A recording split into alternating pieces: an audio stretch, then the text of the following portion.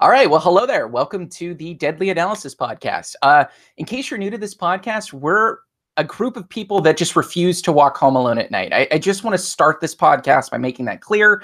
Some of us live in Chicago, some in LA. It's just like instant death for us, right? The vampires out here shoot bullets, unless you're Jim, in which case it's like the cows walk home alone at night and arrive safely.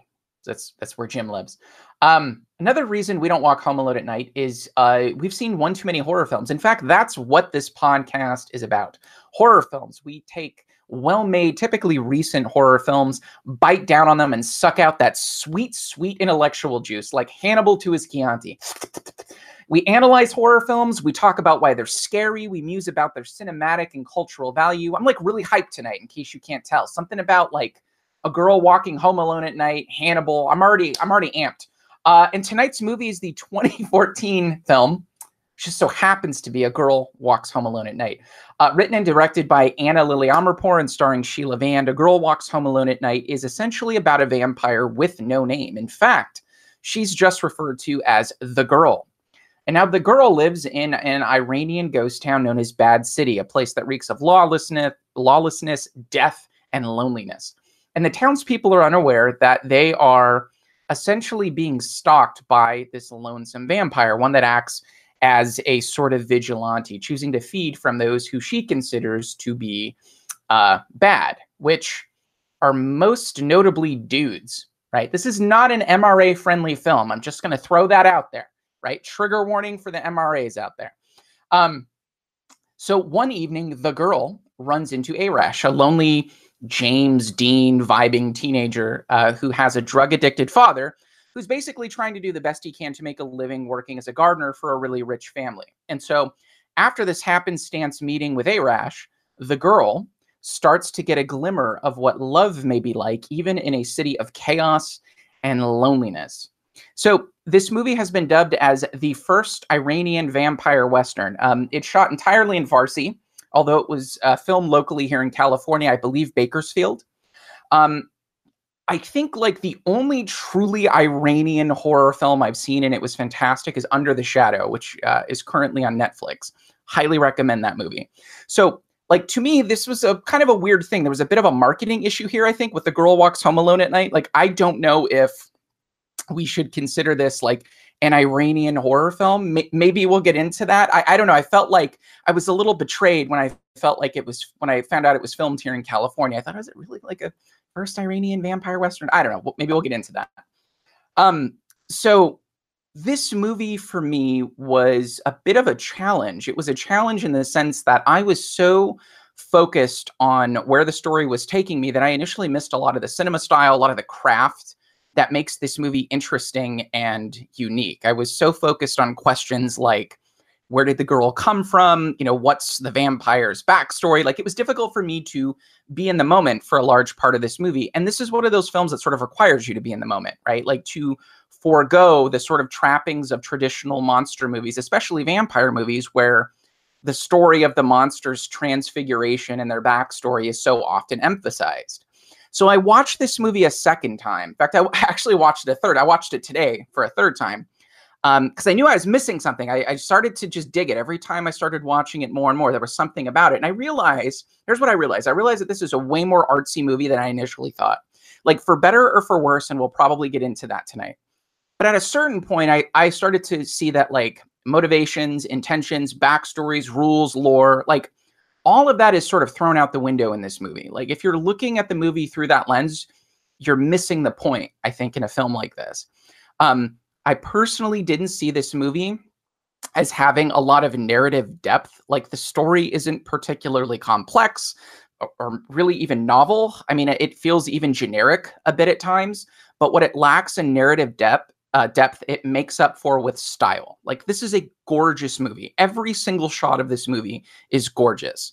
And at a certain point, you know, I started to just care less and less about where the story was taking me and more about the feelings being evoked by the girl and Arash, by the desolate setting, by the shadows, by the lighting, and of course, by the trans person dancing with the balloon. I have said it before and I'll say it again. You can't make a vampire movie without a trans person dancing with a balloon. It's science. Like, you have to have that in every vampire film. You just have to. And this movie showed that. So, like, at a certain point, a girl walks home alone at night, impressed upon me, like, looks and movement and mood started to impress itself upon me more than plot development. And there's a sense in which this movie privileges, I think, imagery over story. And I usually hate that. I really hate that sort of thing. In fact, this may be one of the only movies that I'm aware of where the style, the mood, the ambiance, the looks, the lighting, the sound, like all of those things sort of overtake the plot.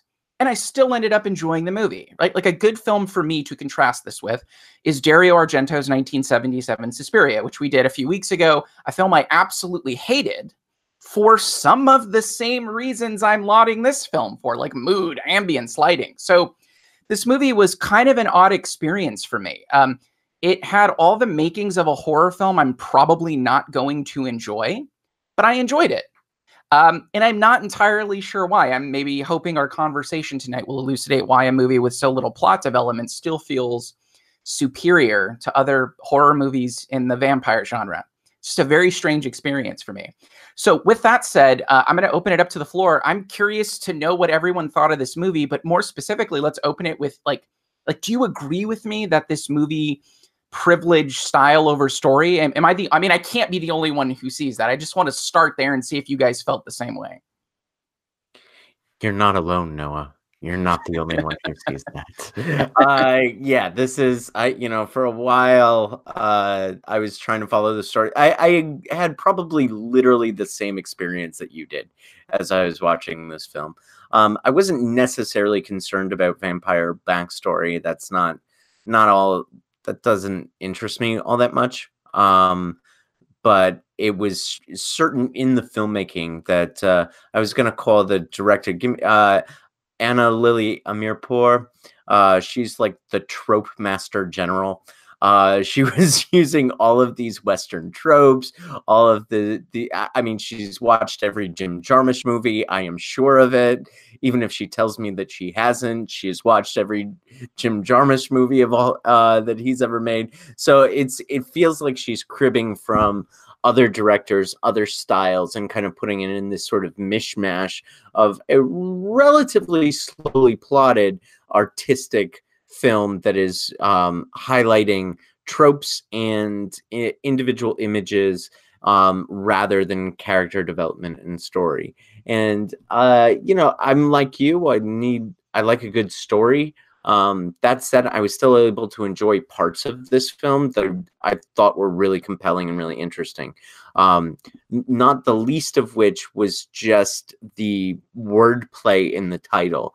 A girl walks home alone at night sort of gives me this point of view that, oh no, she might be the victim of a particular situation. Like she might be, this is an expression of vulnerability, but rather it's actually quite insidious or scary that she is walking home alone at night because she'll fucking bite your finger off and kill you.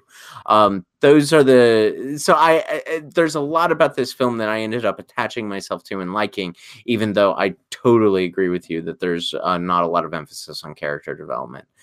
It's almost going to be hard to talk about this movie because I think that this is one of those films that it's almost better to just show screenshots and say, look at how good this shot is. I know, yeah, right? Yeah. And then that's it. Yeah. I think I'm definitely going to have to agree with that too. It's not really going to be focusing so much on the story. Instead, as you sort of alluded to already, like understanding the director is really the key to understanding this film. There's quite a bit here that's sort of thrown together, but it all comes down to the things that I think that Amirpour she sort of loves about music and about movies and about kind of her own sort of cultural context as a person. So, and I think this really sort of goes back into the question that we had too, is whether or not this is an Iranian film. And I would argue, in fact, that it is not an Iranian film. And that's primarily because while she does have that sort of influence, because she's Iranian born, but I think she was mostly through like her family. I think she was actually born maybe in the UK, but primarily grew up in California. And so you have that sort of clash there of, this sort of like this Eastern, Middle Eastern sort of meshed with the stereotypical sort of vision of the West, and sort of those two things come together and kind of what you see in A Girl Walks Home Alone at Night. And that's absolutely paramount to understanding the girl's character as well, because while you have this this head covering, and in the apartment on her bookshelf, I think there is in fact a copy of the Quran, but she herself says that she's not religious. She is obsessed with sort of like this mid 80s kind of like pop culture and all the hits, and, you know, this sort of like very almost like stereotypically DJ type persona. These sort of almost contrasting things coming together in a clash that makes perfect sense and perfect harmony. That's really what this film is about, I think, is like the emphasis of different sort of contrasting elements coming together in a harmony, which also I think probably is the perfect reason to explain why she decided to shoot this in black and white, right? I mean, it's everything about this. I think there are so many layers to support kind of this contrast motif. And I don't know, like that's, I'm emoting right now because it's hard to pull up words, I think, that really explain how much I really enjoyed this, because primarily of the imagery and why it's not really a story-based movie. It really is just about kind of like those emotions and those different sort of cultures being slammed together in that really interesting sort of song that can only be produced by two things that you don't think should go together, but end up coming together quite perfectly. Yeah, it's about her. This is an extension of her, the director, 100%. And yeah, and that's go ahead, Sarah. That's why I'm going to argue it is an Iranian film. It is really, really hard. I have a cousin who's half Filipino, half white. She grew up here in America. Her mom's Filipino. She's gone to the Philippines. She tried really hard to embrace cultures on both sides. She felt this huge clash. It's really, really hard when you're trying to figure out who you are. And I also have a friend whose parents came, to America. She was born in America, but she still feels very attached to the culture her parents are from. She goes to visit family there and all that. It's really hard being an American and coming here first generation, or having at least half first generation going on in your gene pool. It's what is your identity? You're going to be hated on because you're a person of color and because you're Iranian, but you're also going to get hated on from Iranians because you're too white. And so you just have this constant barrage of what's your identity? What do you identify as?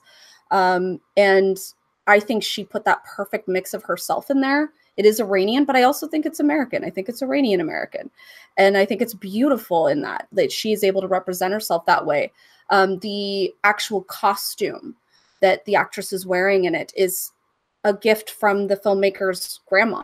That was a legit article of clothing sent from her own grandmother. And she was like, this will be creepy. And so she added that into her own film.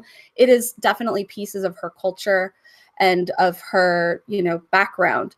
And it, in a way, that's what makes it really American, right? Because we're just such a melting pot of people, or maybe it's a salad at this point, because the way people try to segregate, but I don't know, I think that's what makes America kind of really awesome. And when you see a woman filmmaker coming out and representing all elements of her culture, of her life being brought up here in America, that she has Madonna and Michael Jackson and Bee Gees posters, but like with superimposed faces, so they don't have to ask for permission, which was hilarious.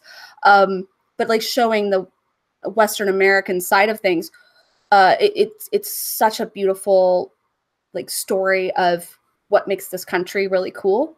But also one of the things she thought that was really funny, she was like, oh, I don't know if people from Iran will be able to, relate to some of the stuff in this. And then she went there and they seem to know all the lyrics to Eminem songs and quote all these, like, Back to the Future is huge there. And she was in an interview and she was like, I can't wait till, this becomes a bootleg and people are like selling it there in the streets and then everybody can see my movie. She was like super excited for when they'll be able to see the film. So I think she really has embraced both sides of it. I don't know. I guess that's why I would go with it's Iranian. Yeah, I mean, well, embracing both sides of it does kind of lend credence to the idea that it's American, especially if you're going to talk about America as a hybrid nation, a nation that's able to sort of influence other cultures. But I do agree with the general thesis that it's Iranian, because I think that's where its satirical barbs are. I talked about the double meaning of the title and how the title suggests a certain degree of vulnerability, but it also suggests, like, the costume itself is this this costume that some people, either in Iran or looking at Iran from the outside, would consider that costume to be a symbol of oppression against women. Of course, there are women within some societies who don't consider it a symbol of oppression. And you know, their points have validity as well, but nevertheless, like, she takes this costume and she refigures it rather than a symbol of oppression, but as something menacing against the male patriarchy within the Iranian society that she's setting her film. So for that reason, I think that it's I would agree with the assessment that it is more Iranian than it is American. Well, Well, wait, I just want to say one more thing. Oh, The other aspect I want to layer onto what you just said. So yeah, it's definitely got some American vibes, but in a way, and hear me out on this, she's a huge fan of Western films, and even spaghetti Western films specifically. She's obviously a fan of the what is it called? Once Upon a Time in the West. I could definitely feel those vibes coming up. Sergio Leone. But the thing is it almost feels like a film where someone's pretending to be American, and like taking our pop culture elements and like, this is how they perceive all of the things and all the vibes, like the pulpiness.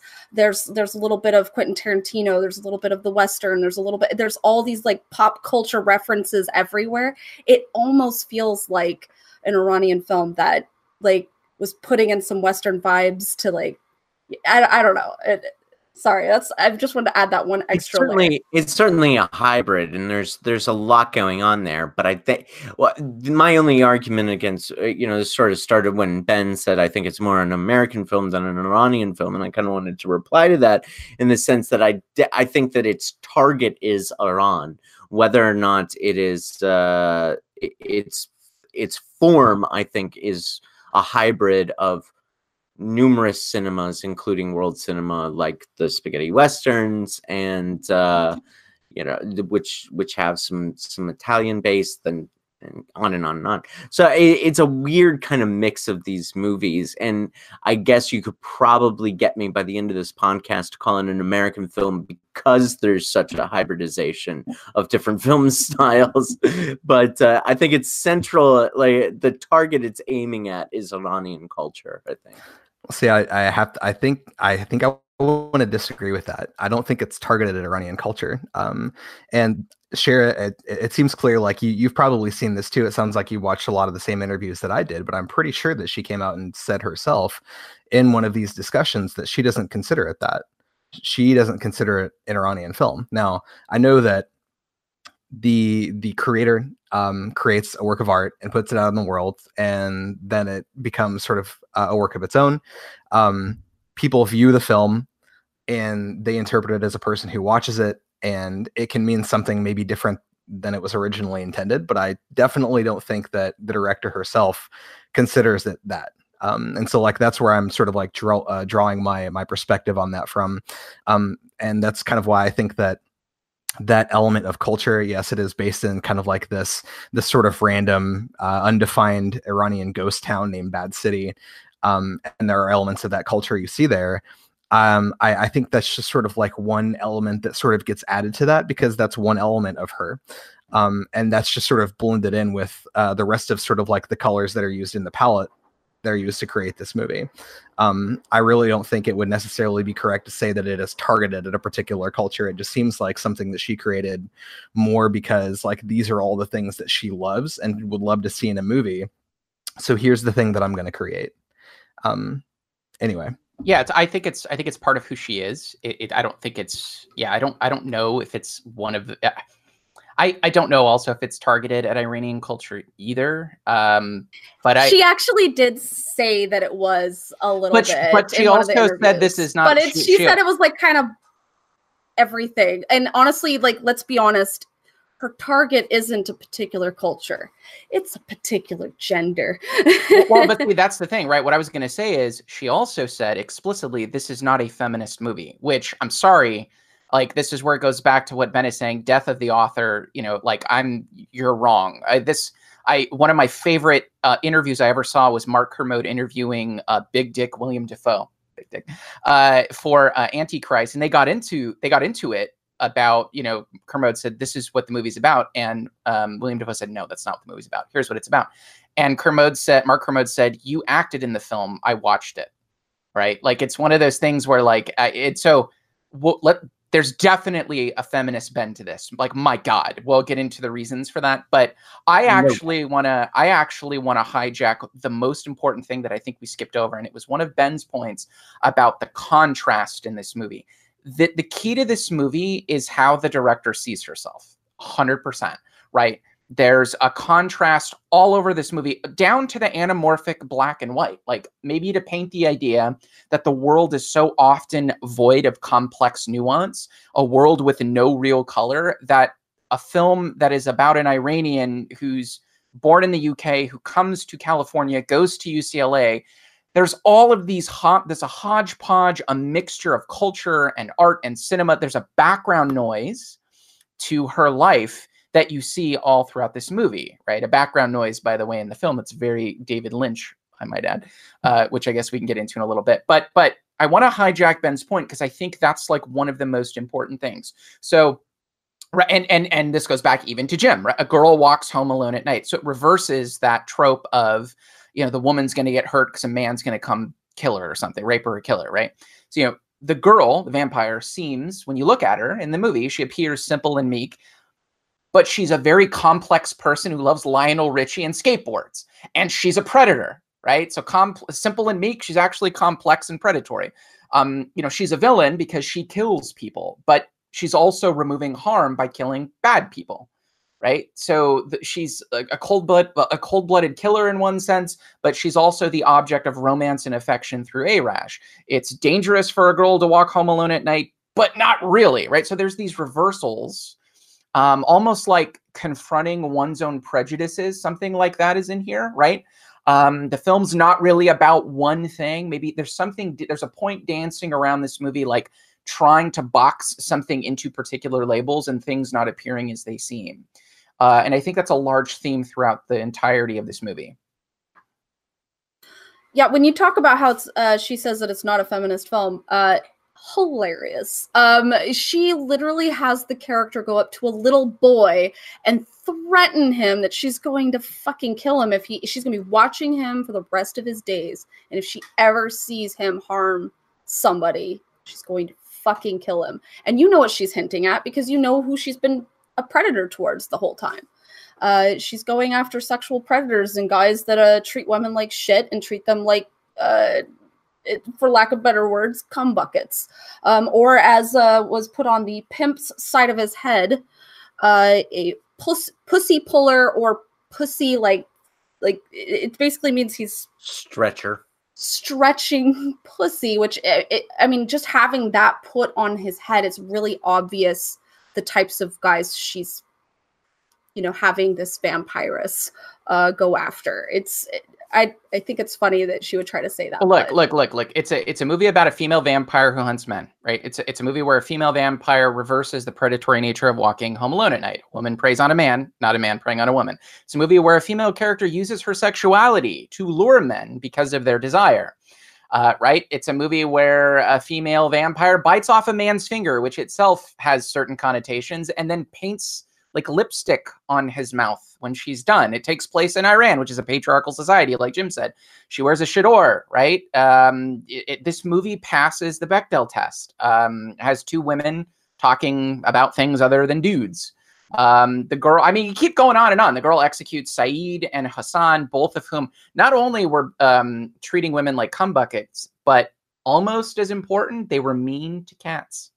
They were mean to cats. and the cat is a feminine, feline sort of trope. So anyway, this is definitely a feminist film. I'm sorry. Pointing out too that there's no doubt, yeah. No, pointing out too that the cat was supposed to be a placeholder for the mother of Arash, right?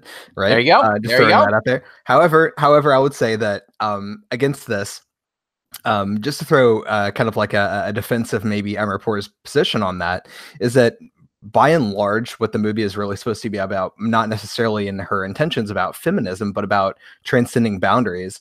And so the way that we see this movie as being feminist because of all these things we're listing, I think is really just an artifact of the fact that we had a director and a writer who were the same person and happened to be female, who were completely in charge of the way this movie was made. And so it's made from a female perspective as opposed to what we're used to. And so in the female perspective, like, do you think women are just always sitting around talking about men? No, I mean, that's kind of ridiculous, right? We all talk about relationships. We all talk about the people we're romantically interested in, whatever. But it also makes perfect sense that two women would sit down and talk about something a little more deep, like their experience of the world, their emotions, the troubles they're going through, their difficulties in life. And so is that inherently necessarily feminist in that it's fighting for this particular viewpoint and type of like equality? I mean, like it might fall under the umbrella if you look at the definition of feminist and that it's supposed to mean equality, but it also just seems like a person giving their perspective, and that perspective happens to be a woman's perspective. Like, really, I think it's no more complicated than that. That is actually the most hopeful thing I've ever heard in my life, because that would literally mean that all we need is more female filmmakers, and all this bullshit will just fucking go away, and we can stop having these 80s giant male man boob guys going, bah, bah, bah, bah, bah, bah, bah, look at all the beautiful women on me. I don't know why I went bad Arnold, but no, keep going. That was yeah.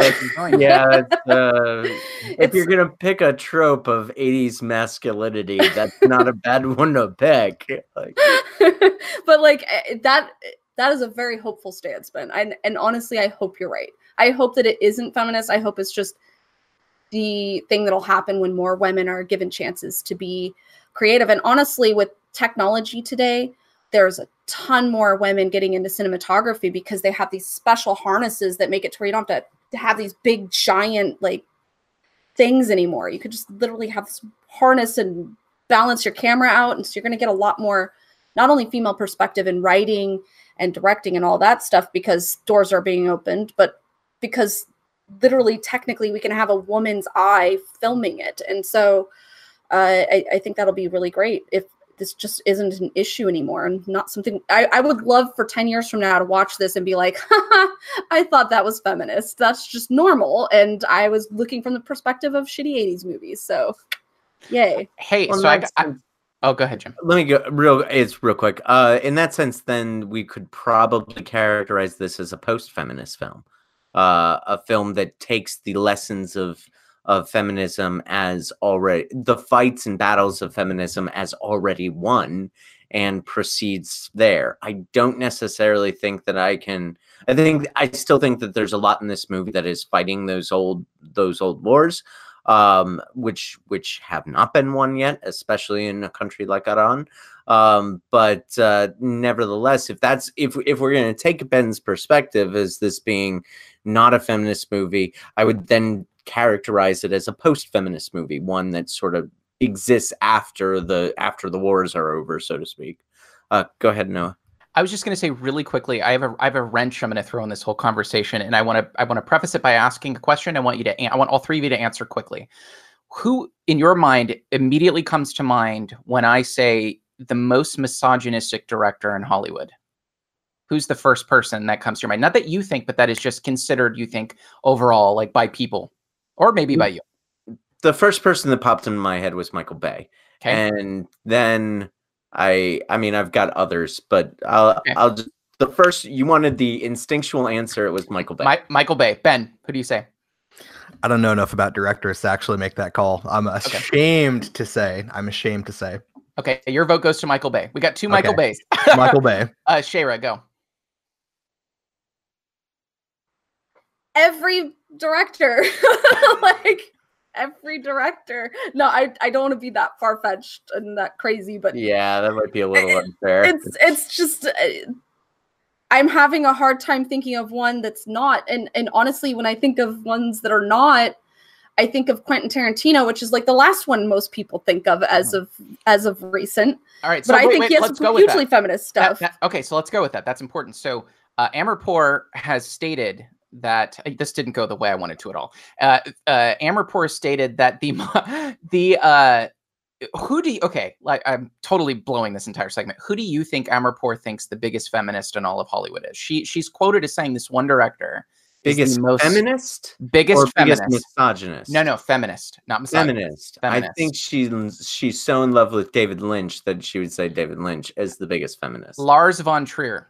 She said that Lars von Trier is the biggest feminist in the film industry. That's what she said. Can I just reinforce my love of Anna Lily Amirpour? Really? Yeah. So I thought so you were expecting. Now I get what you were saying. Yeah. You were expecting me to say, or Ben to say, the biggest misogynist working in film today is Lars von Trier. I was trying to trap you, and you did well. You did well. I mean, I've seen a Michael Bay film. I'm kind of mad at Michael Bay now, actually. Now that you say, I'm kind of But I gotta say, I kind of agree with her because Coming Blood. That's pretty.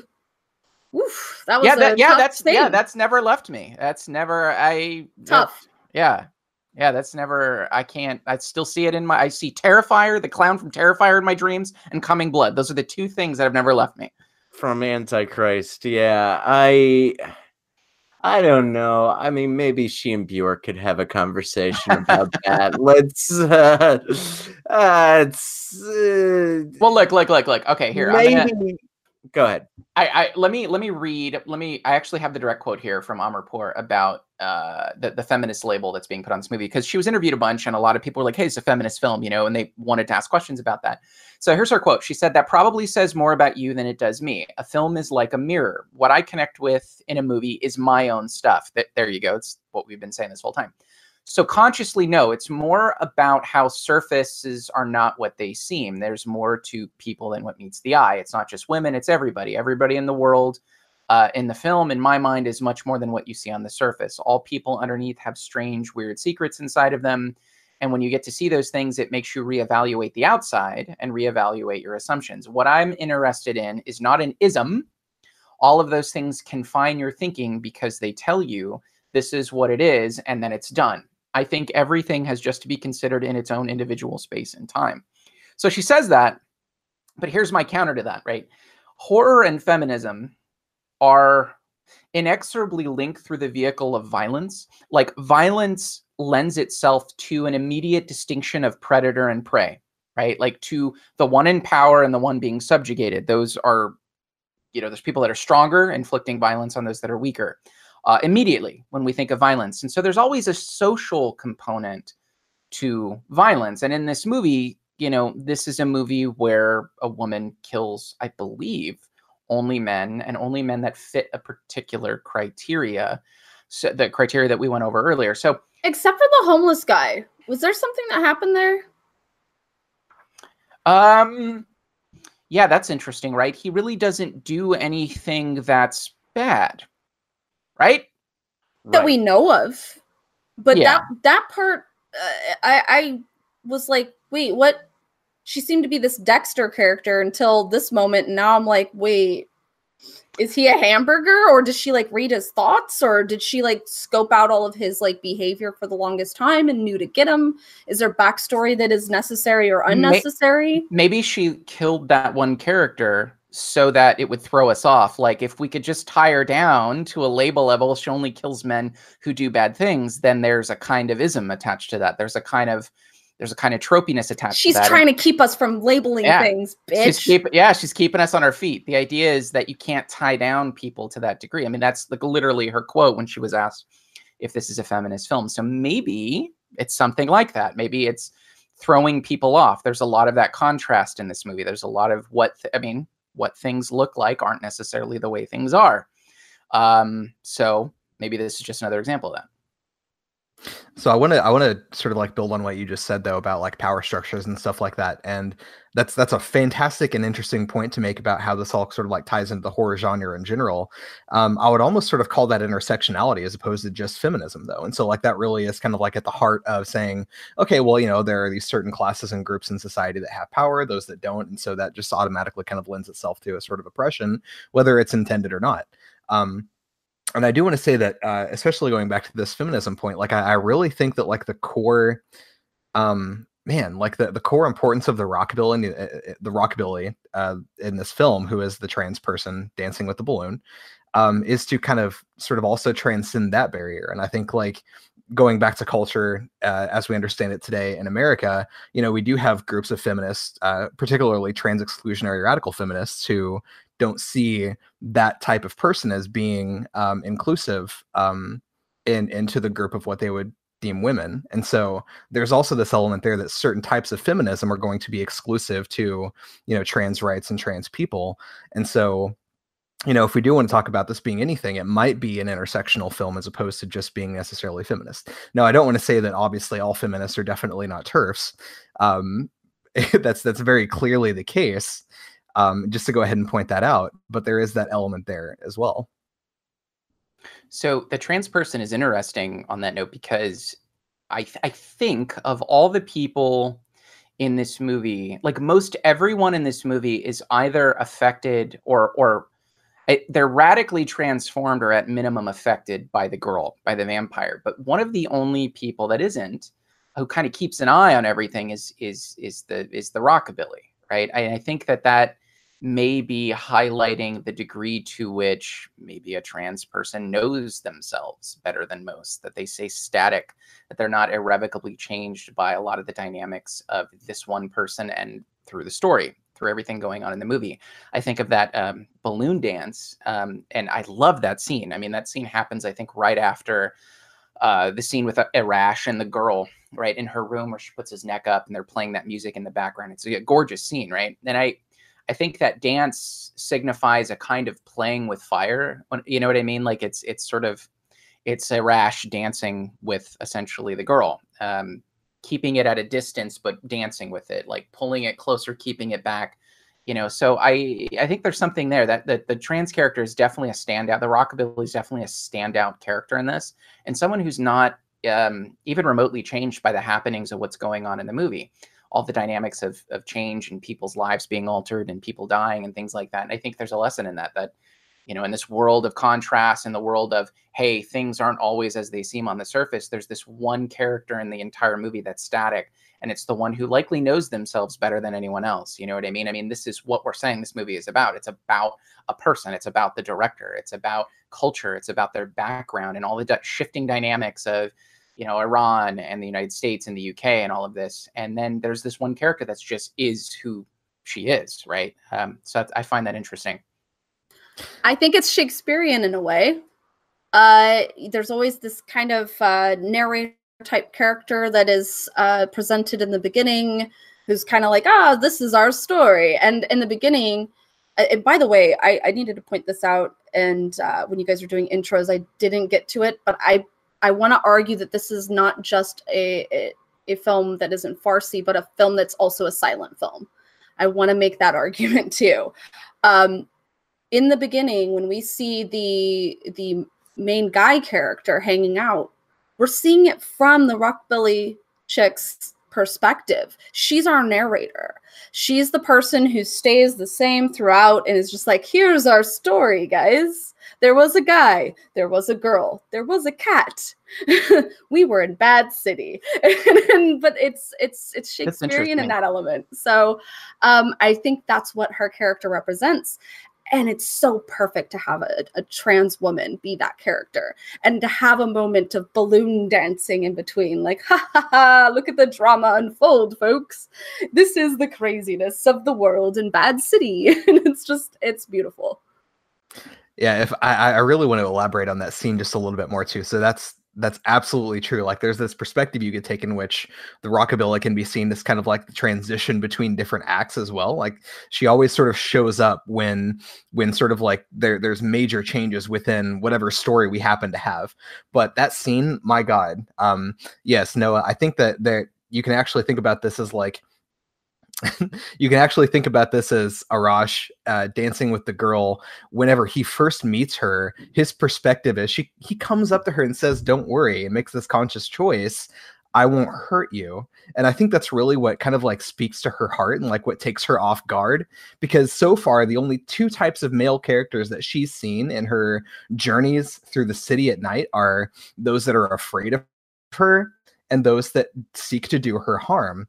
And then you have this guy who, albeit is on ecstasy, presumably, comes up to her in a very warm and genuine way and is so completely vulnerable in his own. Like he can't do shit, but he makes this choice that is significant to him to say, I am just going to see you as a person. Don't worry. Everything's okay. I'm here. I'm just going to talk to you. You know, there's no danger. And so like you can kind of see him maybe from his perspective, he is the rockabilly dancing with the fragile object of the balloon, where if you get too close, if you're too dangerous, like if you're too aggressive, whatever, you might destroy it. But in reality, as we know, and perhaps from the girl's perspective, she is the rockabilly dancing with Arash. This person is right there. She has him in her apartment, you know, head back. She's right there at his neck, listening to his heart. He is at her mercy. He is at her mercy, and yet she's just sort of enjoying him for what he is, right? But there's also this sense in which the electricity between them can easily be destroyed if they go any further in sort of like a physical act or a sex act, right? I mean, if they express the passion that they have, you know, there's also that tension that is represented by the balloon and the kind of like the space between them that once you get too close, that is immediately destroyed, and then their relationship is going to permanently change. Like there are so many fucking layers. There are so many layers that can be derived from this scene that you could talk about probably this one thing from the film for the entire podcast. And I'm not exaggerating. I feel like I could talk about that just for a couple hours by itself.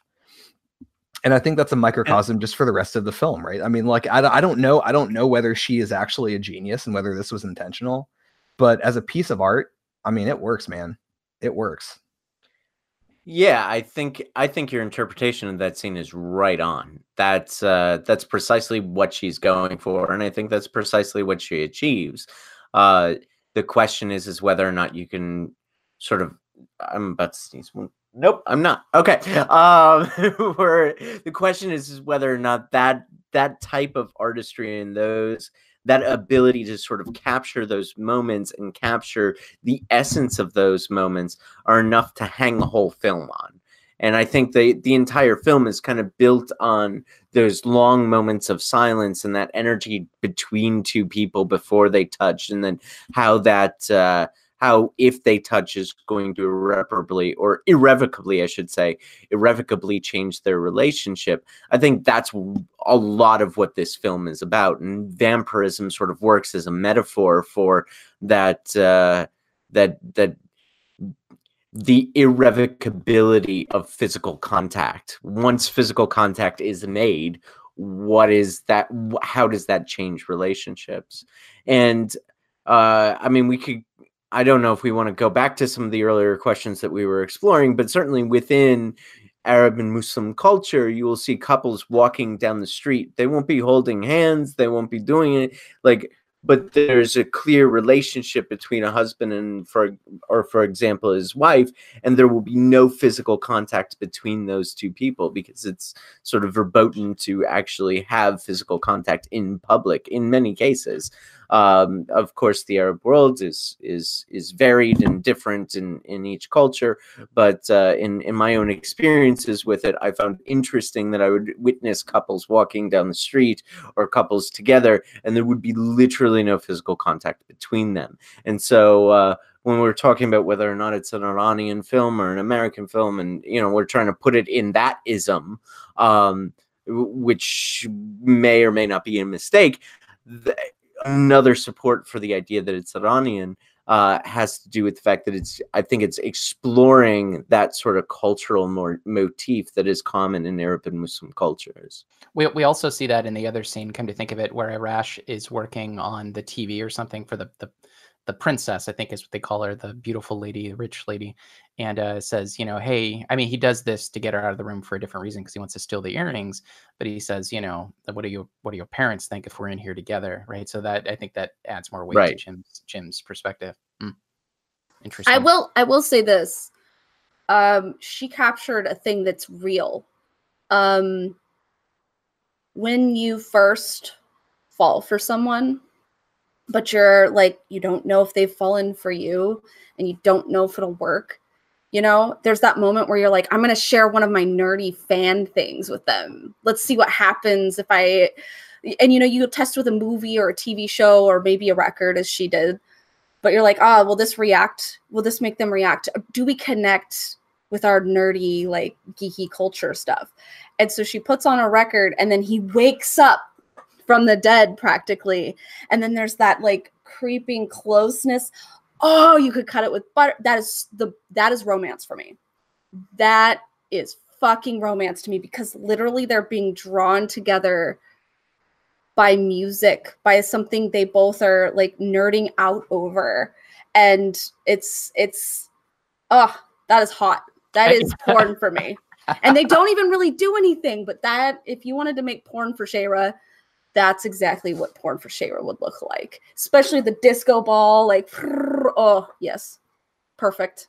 Yeah, Shayra's Pornhub account is just clips from A Girl Walks Home Alone at Night. It's just the spinning ball clip. Hers is the only porn where nobody touches each other. Yeah. And you know, in that scene, I think like that entire song is played out. Almost the entirety of that song is played out during that scene. Like it's like 4 minutes, that scene. Like this is a very meditative movie. It's very slow and calm. And Shayra, you mentioned earlier that you wanted to make the argument this is a silent film in some ways. It really is. There's almost no dialogue in this movie. Like we know the dialogue sequences, but overall for the entirety, was it like an hour and 40 or whatever this movie is? I mean, there's very little dialogue. There's elements of Nosferatu in this, heavily in this. Oh, that's what I was going to say. The scene with when the girl finally meets Arash, and he's empathetic and says, "I'm not going to hurt you." That was clearly the most important intellectual part of it. But my favorite part of that was her skateboarding and seeing Dracula look up at a light bulb, just staring at it. And she skateboards and she just kind of stops and goes, there's like a moment where she's like, what the fuck did I just see behind me? And kind of turns around and does this. That's probably my favorite part of the whole movie. Like there's a lot of little comedy things like that in this movie. And that was the one I dug the most. Like the irony of a vampire skateboard. I mean, think of that. Like, a vampire skateboarding down an empty street sees another vampire-looking dude dressed as Dracula looking up at a lamppost. Like, what? You couldn't make this shit up. That's insane. Probably my favorite part of the movie, to be honest. It's the most real part because it's the kind of shit that actually happens and the actual things that bring us together as people. We're like, do you need something? Are you okay? And they're like, oh, I don't hurt you. Whoa, where am I? You're just like, oh shit. Yeah, it threw her off though. It totally threw her off though. I think Ben's right. Like she's used to a certain dude, right? And this guy comes up and immediately says, "I'm not going to harm you." And he's clearly he's inebriated on something. He's messed up, and I think she knows that. But it just makes him look all the more innocent and cute, you know. And woke him? What woke him? Yeah, the music, art. Yeah. It's gorgeous. It's true romance. One more point about that scene too. I think it's really good if we go back to the contrast element for a moment, where we kind of first start to see the contrast in her character, because obviously, like I think the embodiment of the girl really in that particular point, we begin to see that not only is she vicious, but she can be vulnerable. Like she's not necessarily ferocious only, but she's also feminine. And you really kind of like start to see like that character development too. And the character development that we see doesn't necessarily even have to come about through dialogue. It's really just about kind of like these visual elements that get pulled together, where she's dominant. She's dominant for the entire movie up to that point. She's attacking, like the pimp or whatever, and like totally just like fucking him up. But like at this point, she gets taken off guard, and you kind of like start to see a little bit of that sort of like sensitivity too. And no words were necessary for that to happen. It was just this moment where she saw this person, her facial expression, her body language, the shot, all of that stuff framed the character development for us without a single word needing to be exchanged. Oh, my God. Gorgeosity. I'm going to borrow from last week. Gorgeosity. So all of that is beautiful, but I gotta say the most beautiful part of this movie that just touched my heart was the pimp dancing, doing this dance thing to her. That hit me in my soul. I don't know if you guys watched which videos you guys watched on the making of this, but I think my favorite nugget of information, let me know if you heard this one. He has tattoos all over his body. This actor is not a pimp. He does not have tattoos. This is a very good old boy looking nice guy. You know, he's got the nice guy look, but she had to make him look kind of scary.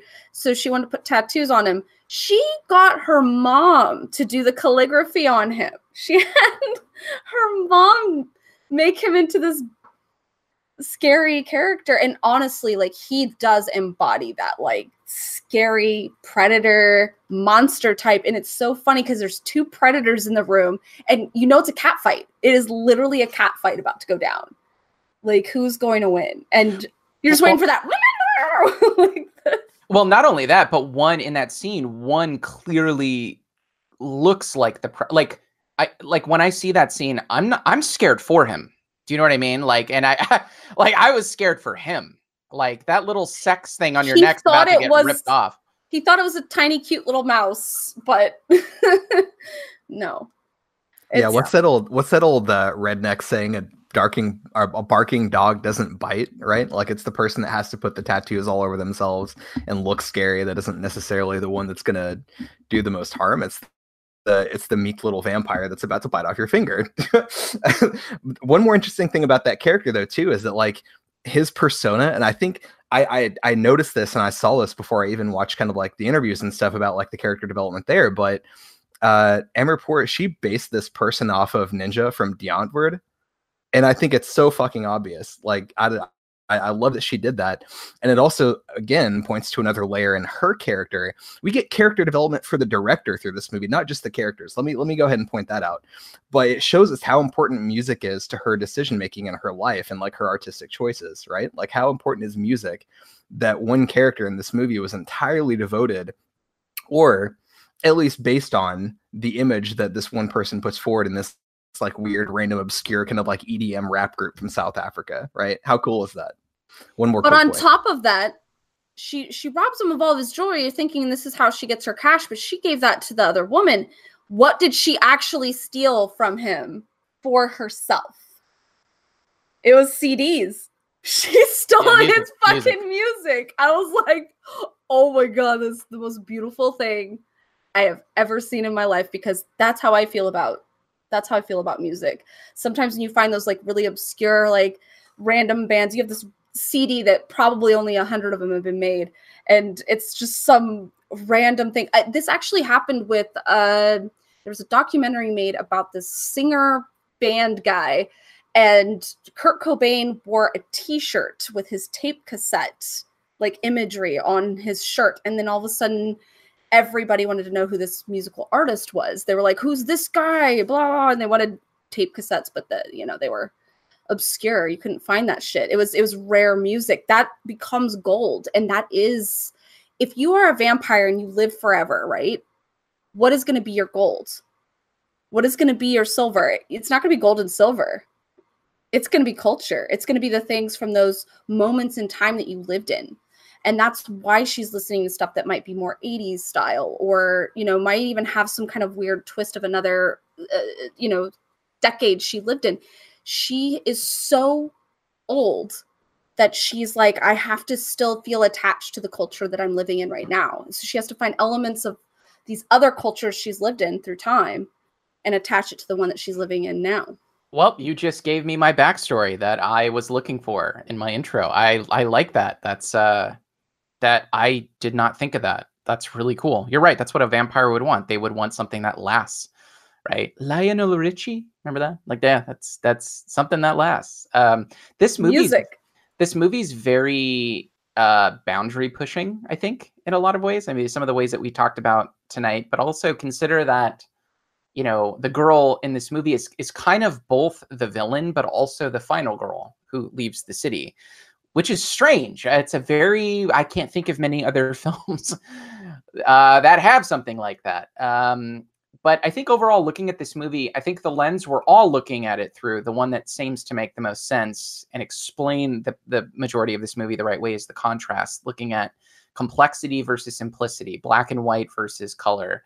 The director as, you know, someone who you may think is fill in the blank, but who actually is fill in the blank, like simple but complex. And I really dig that. I think that's what there's also a time situation I really feel necessary to bring up. Okay, so hear me out on this. When women have been on the earth long enough, we've realized there's generally a problem with certain parts of mankind, right? We start to get a little bit bitter, and you see this in the character who's in her 30s, and the pimp's talking to her, and he's like, so you're not gonna be able to make babies soon. Your parents are probably gonna like be pissed off about that. You know, you should probably, you know, make some babies. And so it's all these ideas of like what it is to be a real woman, right? And it's this idea that you're not supposed to age. First off, you're not supposed to age. You're not supposed to grow old. That's wrong. You don't want to get to that point. But also, there's just this part of all human beings. You don't want to die. That sounds horrible, right? Well, some of us were totally fine with dying. And there's a whole meme culture behind that. But, you know, there's this idea like, oh, I don't want to die. That's what vampirism is. That's where that whole trope comes from. It's this idea like, I don't want to die. I want to read every book. I want to watch every movie. I want to listen to every album. I want to absorb everything that ever existed. But you'll get a bitterness. And you see this in, you know, Anne Rice's books, this idea of like, you just start to get a little bit, everything gets old. Everything gets redundant. Nothing ever gets better. And like, what do you do with your life at that point when you can just actually predict everything because you've lived so long that you can predict how horrible humankind is going to be to one another? So I definitely think it attached to that. And that's why that moment when she's skateboarding and sees Dracula looking at a light, that's why it threw her off. She's like, the fuck is this shit? Because she's lived for so long through all this bullshit, and this guy is just like, I'm an innocent guy. And she's like, what the fuck? That doesn't exist. Well, she's enamored by it in the way that he's enamored by the light bulb. Right? Yeah. Like moth to flame. Yeah. They're both, yeah, there's a sense in which they're both doing that in that scene. One because of MDMA and the other because of empathy. And like, what is this thing? What? He's so cute. Look how he's so helpless. Aw. But that's actually what happens to us women as we age. As an old woman, I get to say this. We can become very bitter, and we become very angry at some of the bullshit that's happened to us. And we're worried about other women going through certain shit. So, and she might not have even been thinking of this from a woman's perspective. It just might be her perspective on the world. But you just start to get to this point where you're like, I can't trust anybody. Everybody's shit. And then you see this innocent person and you're like, oh, a puppy. Look, he's so cute. and you know, you melt. So yeah, for those that don't know, Shayra is actually 85. She's 85 years old. She this is she's just got a good complexion. It's the skin cream, I think. Yeah. Well, it's because I never leave the house. Like a vampire. The sun sucks. So I want to comment on a couple things that were said. First, Noah, you talked about how the girl is both the final girl and the predator.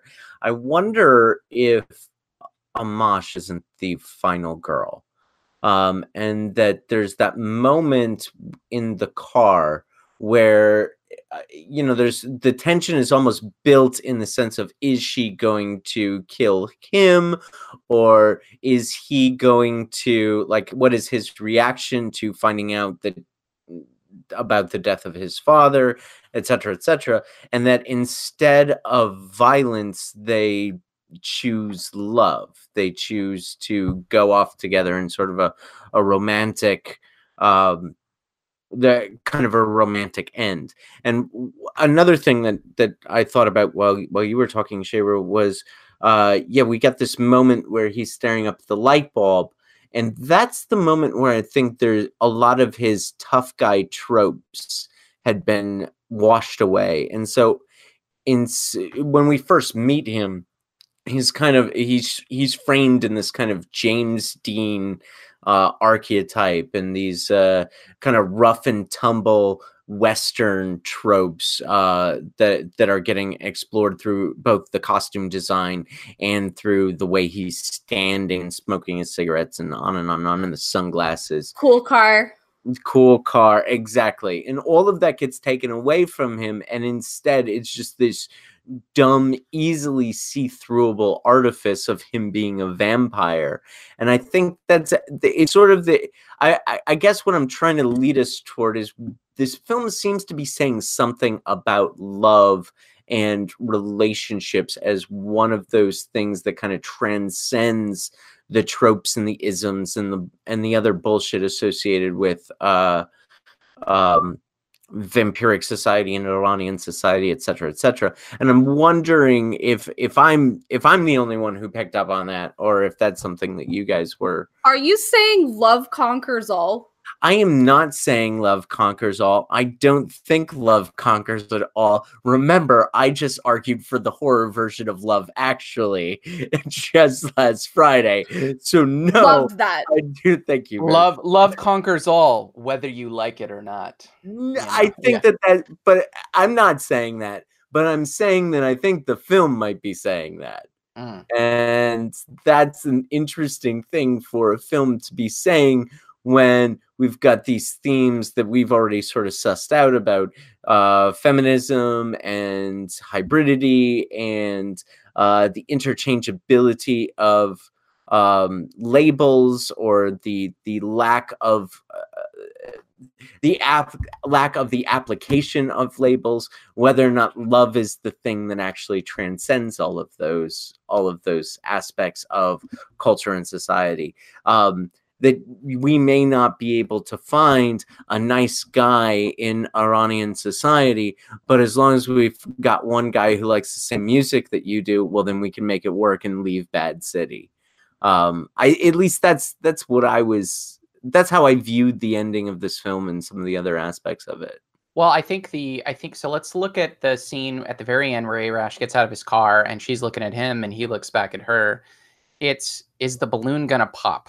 That's what that scene is about. Is the balloon gonna pop? The tension is there, and what ends up happening is the balloon dance continues. It doesn't pop. He gets back in the car, and that dance continues on, and we'll never know, right? So I think wasn't that so much like the ending was so much like God damn it, I can't think of the name of the fucking the Graduate. It had such a Graduate ending where they're just awkward sitting in silence together, and you're like, did they make the right decision? Where does this go from here? Is it okay? Are the actors even knowing that the film is still going? It's like, that shot was so much like one of the shots from Pulp Fiction, though, that I thought that's what she was referencing rather than The Graduate. The Graduate is this moment where it's like, where they've got this euphoria about this radical thing that they just did, and then the reality slowly starts to dawn on them, and they're like, oh shit, we just ended a marriage, changed our lives, and I don't really know if this is the right idea, but I'm stuck with it. Like, that's how I see that last moment of The Graduate. That's what love is. That's literally what love is. Yeah, that's how I saw the ending of this movie. Literally, the way you're describing it is are we making him, at least for Arash is like, is this right? I'm going to stop. I'm going to take a breather and I'm going to look over. Is this the right thing? And he ends up driving away with her. So, I mean, I saw that as a quite similar ending. But that's romantic to me. And once again, maybe this is just a sign of my weird idea of romance, but like, that's literally what you do in a relationship. You fall for each other. You might even do something like, you know what? Let's do this. And you start to like think about it and you're like, is this crazy? Am I crazy? This might be crazy. I think I'm Interesting. losing my fucking mind. You know what? Let's go with it. And The answer is always yes. Yes, you are crazy. Yeah, love makes you do crazy things. That's part of. I think that is how this ending is meant to be interpreted. Can we talk about the build up to that a little bit though? I mean, because like I feel like one of the most important elements of this movie is going to be Arash's relationship with his father and how that kind of plays out. yes, One of the things, yeah, like one of the things that we really think about in the ending of this movie, especially when you talk about Arash's his kind of like internal monologue, you know, am I crazy? He just found out. I'm pretty sure he just realized because the girl has that cat. I think he figures out that she's the one that killed his father, Yes. right? Yes. And whether or not he's okay with this. And so like the build up to this, obviously, and like I guess this is the part where we go into like heavy spoilers, is that he has this fight with his father. It's about his father's addiction. It's about how this man is kind of like dragging him down because of like his sicknesses and his illnesses, which also I think is probably commentary on like patriarchy, and like you could probably have a divergence about that as well. But so he kicks his father out because he's tired of all this. He says, here's what you want. Here's this money. Here are these drugs. Get out. I'm done with you. I'm cutting ties, for better or worse. And then suddenly he finds out the next morning that his father is dead in the street. Now, I don't think that he had a different expectation about that, right? Like, I don't think he wanted that to happen, but I expected that when he handed his father a bunch of drugs and shit, that he probably wasn't going to make the best life choices. He wasn't going to clean up after that one last hit of heroin, right? I don't think he expected that the girl that he's been sort of getting more interested in was going to be the cause of that death. And so like that pivotal moment, whenever he stops the car, they're at the crossroads, and he gets out and he has that little moment where he kind of like thinks about what's going on. You don't know what's going to happen. Maybe he's going to react negatively, but he doesn't. He just gets back in the car. He pulls a tape out. He puts in that music and they go on with their lives. Really fantastic, really kind of interesting. And again, like if you want to sort of layer in kind of like the conversation there about, you know, okay, we're going to shed the biases and the illnesses of our forefathers. We're going to move forward with this new dynamic and this new understanding of each other as people. And yes, sort of tying that into a love story. That also really makes me wonder though, because this is so clearly kind of like a love story-ish sort of like driven film. Like, how much is this really a horror film?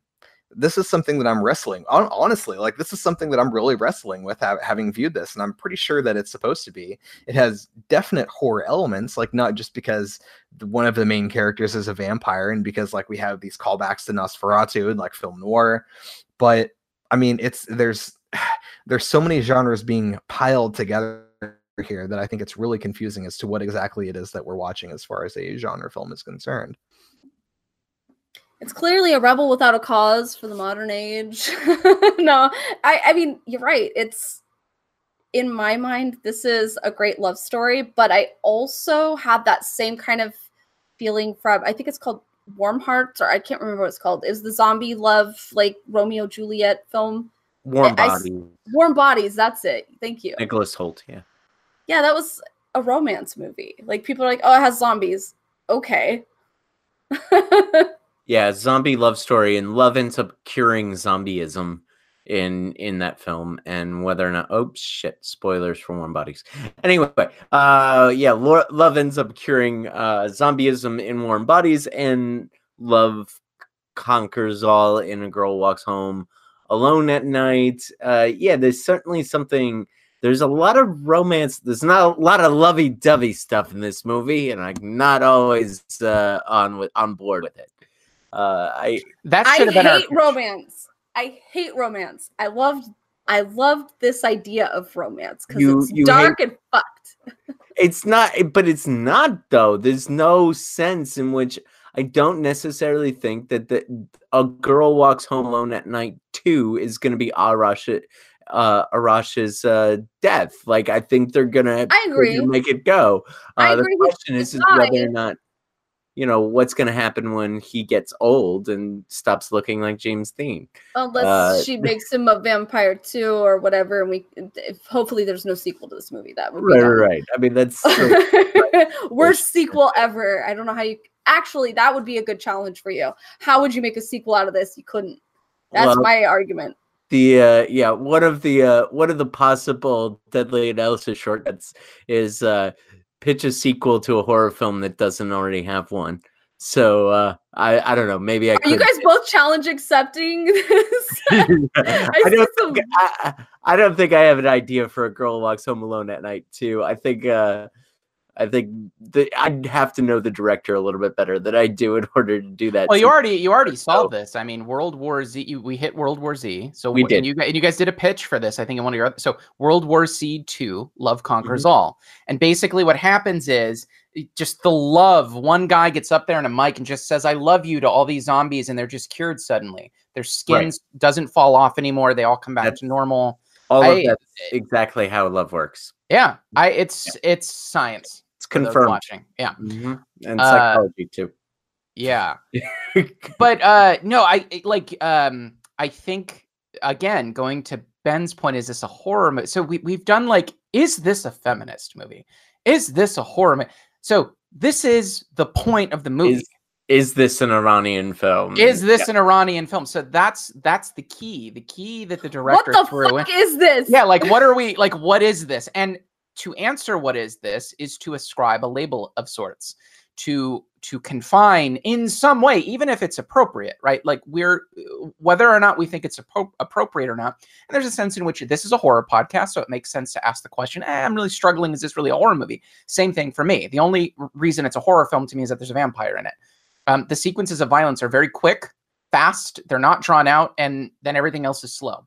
And they're almost justified. So it's whatever. Yeah. So at a certain point, it's but you realize for the last hour and 20 minutes, we've been dancing around the question, is this movie X? How does it fall into this category? And I think that shows the director did a really good job in bringing up particular points that show the complexity, the anti-black and whiteness, if you will, of just who she is as a person, how she threw it into the movie. This movie is an extension of her hands.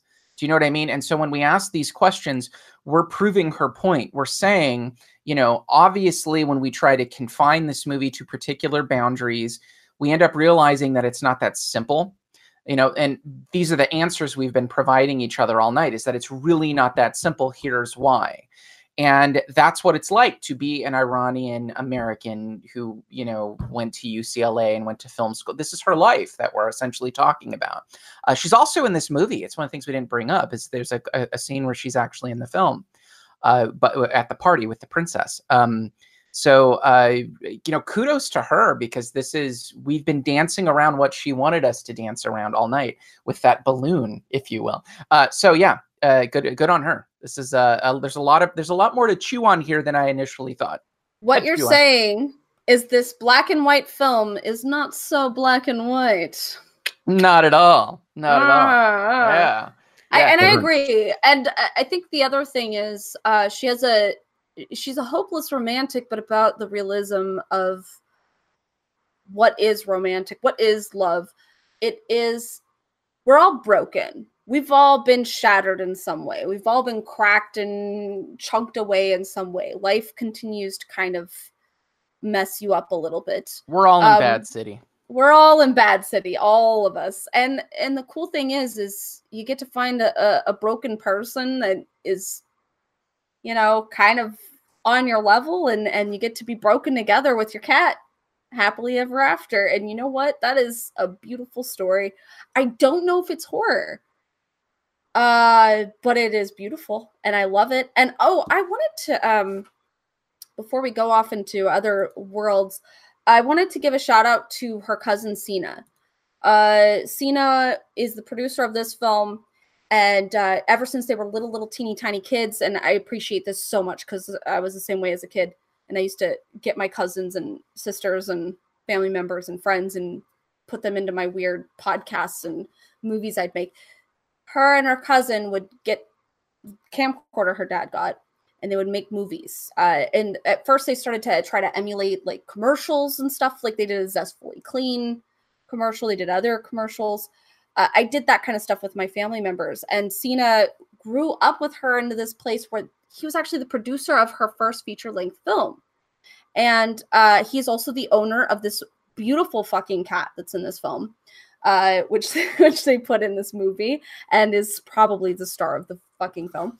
But I want to give a shout out to him. He did die recently.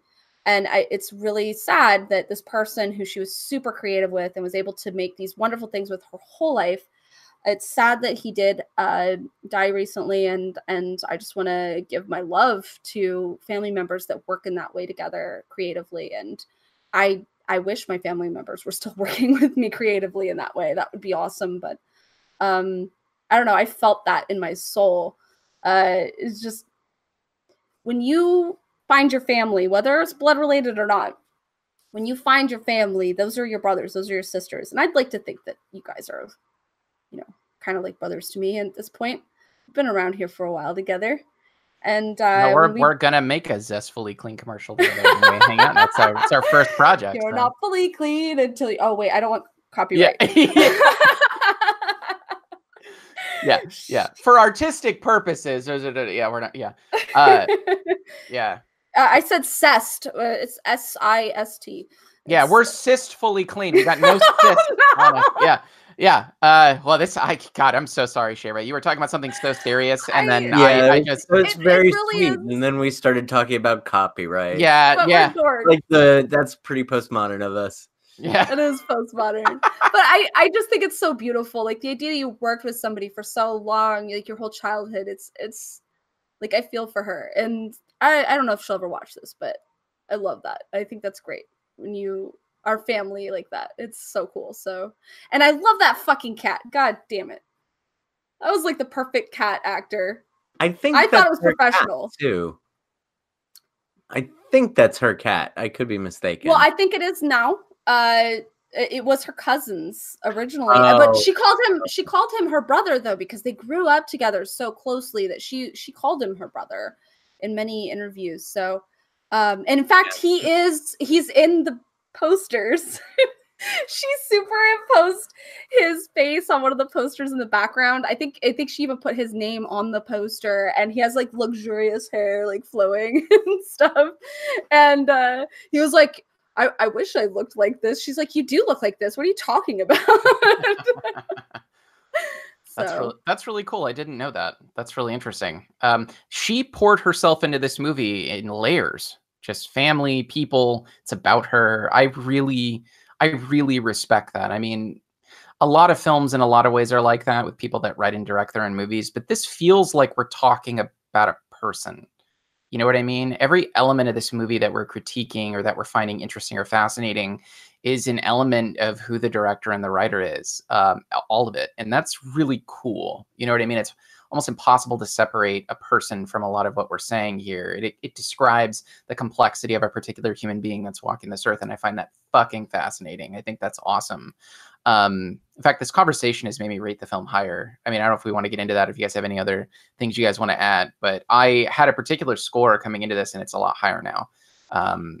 Well, there's a different. I mean, I'll just real quick. We could go to final thoughts in a second, but my quick thing is, I watched some of the interviews. I think some of the similar interviews that Shayra and Ben watched as well, and the energy of the film and the energy of the director are vastly different. Like the director is just she's a mile a minute. She reminds me a little bit of the way Quentin Tarantino talks, and she's effervescently cool. And the film is very slow and deliberate and careful. It's got some weird things, some kind of manic pixie dream vampire moments where she's skateboarding down the street and all that. But overall, the film's got a very slow and deliberate pace to it, which is very different from the energy that comes off of the director during any of her interviews. And I find that to be I don't know. I find that to be interesting, especially because I agree with the fact that most of the things we're talking about, we're actually talking about the director's sort of what she has put out there as her persona. Yeah, that is really interesting. I definitely see what you're talking about.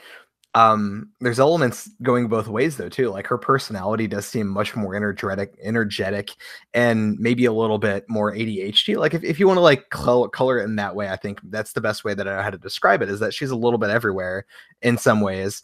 In her interviews, whereas this film is quite the opposite. And like you have this, like you were saying, this very deliberate pacing, this lack of dialogue as opposed to an overabundance of words, this this emphasis on the minutia. Like, okay, and this sort of calls into the reference about like spaghetti westerns and stuff, where you have these shots that are incredibly meticulous and close up, also contrasted with these like large landscapes, and like all of that is very purposefully done.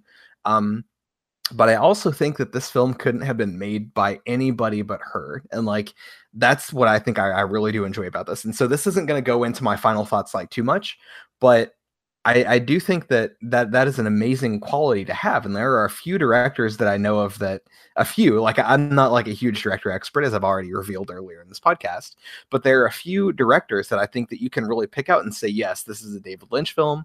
This is a Lars von Trier film. This is a Quentin Tarantino film. This is a Anna Lily Amirpour film.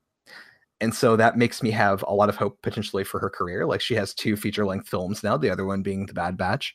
I think some of her current work is focused on TV episodes, but I really do hope to see some of her work in the future with feature-length films. I think she's going to do a really great job. And I think I wanted to throw the question out there of whether or not it's a good thing to have films that are so like quirky and unique and bizarre that you can say this is absolutely this director that made this, or if we want to have things that are like more generic and like pop art. But it's something that I really appreciate, because it tells you that this isn't a person, I think, that's just making films for money. They're making a film because it's art that they want to create, right? So like, that's something that I really appreciate. There's a sense in which Von Trier is like that too. That I think he pours a little bit of, he peppers a little bit of trollery onto that. But I think that when we watch a Von Trier film, we know we're watching a Von Trier film. We can go, I see what you did there, you sly fuck. So, you know, and he's clearly, according to Amirpour, the most feminist director too. So he's got that going for him. Hey, you guys follow me here. Yeah, there's a thought I had when you guys were talking about sort of how the director fits into this film, how the writer and director fits into this movie. You know, everything in this movie is ambient. There's the lighting in this movie. Almost every character is lit by ambient lighting, even during the day. And that itself is kind of analogous to light. Well, even the scene with Dracula looking up at the light. Lighting plays a big role in this. It's almost like we see everyone else through the perspective, through the light of who the writer and director is. I think like all these characters are lit by one particular thing. The sun plays a very small role in this movie, except for pieces of the intro and maybe one or two small scenes throughout the course of the movie. But even then, even during the scenes of the daytime, characters are actually lit inside of their house by ambient lighting. Which is itself, I think, interesting and unique.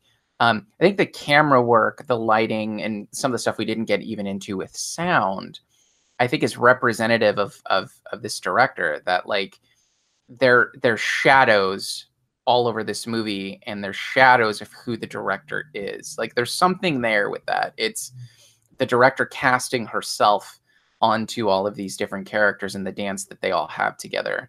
And that's unique in this movie. I can't think of another movie where everyone is cast in ambient lighting in the way it's so obvious in this movie, you know, and it could just be because it's anamorphic black and white, but it's on purpose. Like we're starting to realize how on purpose it is, you know, which is cool. Well, that's what's funny, because everybody was saying, oh, she's in the movie. And I'm like, yeah, everywhere. Like, I think it's even in the cat. I don't know how she got her cat involved in who she is, but I think even the cat was representing her at that point. She just went for it. Even from like that, I think what you're talking about now is really representative of kind of like the film noir style, right? So it's like you have either people are shot at night, and so you kind of only have that kind of that incandescent street lamp light on them, or in the daytime they're indoors, which I don't think is necessarily just because we're talking about a vampire film, because like it's everyone, you know what I mean? It's like vampires really can't go out in the daylight, but in this film, it doesn't seem like very many people do, except in the cases where like you're going out in the morning and you see Arash's father, you know, in the street and stuff like that. But like, yeah, like what you're talking about, I think is kind of like her influence coming from drawing yet another genre into this film. But one other layer that I want to throw on this too, it's like, yeah, like she permeates every scene, every word, every shot, and she's literally in the film. And I don't necessarily think in this case it's a bad thing. There are examples of films where the directors literally come in and play characters, and I think it doesn't work. Because I know arrogant. which movie you're talking about. I know which movie you're talking about. But it seems arrogant. Sorry, I finally sneezed. It just seems so like, God, like it's cringy when if you do it the wrong way. It's cringy if you do it the wrong way. But in this particular case, like the role that she actually played was very minor. She was like in a party. She just kind of showed up a little bit. It was almost like a Stan Lee cameo in an Avengers film, if you really want to think about it that way. But I don't think it took away from the film in any way whatsoever. I think it was actually quite interesting. This was Lady in the Desert. This was a better cameo, if there ever was one, by the writer-director. Can I make a weird argument? Okay. I was going to let me do a brief other sidebar real quick. I'm on her IMDb page right now. She's rumored, her next feature-length production is rumored to be a remake of the 1993 classic Cliffhanger. Wow. Yeah, that's I don't think she's going to permeate the film as much in that one. She's the one who like falls off the thing when Stallone's looking down, like holding her hand, you know? Yeah. That's what's interesting. And this is what will make my argument interesting. She's remaking films now. What the fuck? But I'd like to argue that if she continues down this weird path, she might even be able to do a remake and still remain an auteur, which is rare today. Auteurs are rare today. I honestly can't think of any. Maybe the director of The Room, but like honestly, I don't think auteurs are really common today. Like this weird person who's the actor and the director and the writer and putting all of their actual self into it. That's very rare today, and I feel like she did that with this film to a point where I'm like, she's a fucking auteur. But if she's doing Cliffhanger, that's going to be really the question, right? What she does with that film is going to see if... I think that's where we'll see if she's an auteur. How great would it be, though, if Arash and them were in Cliffhanger, like it's the sequel, basically? You know, like that's what I want to see. You know, we have a Deadly Analysis segment where we pitch ideas. That's what I want to see. I want to see the girl in Cliffhanger.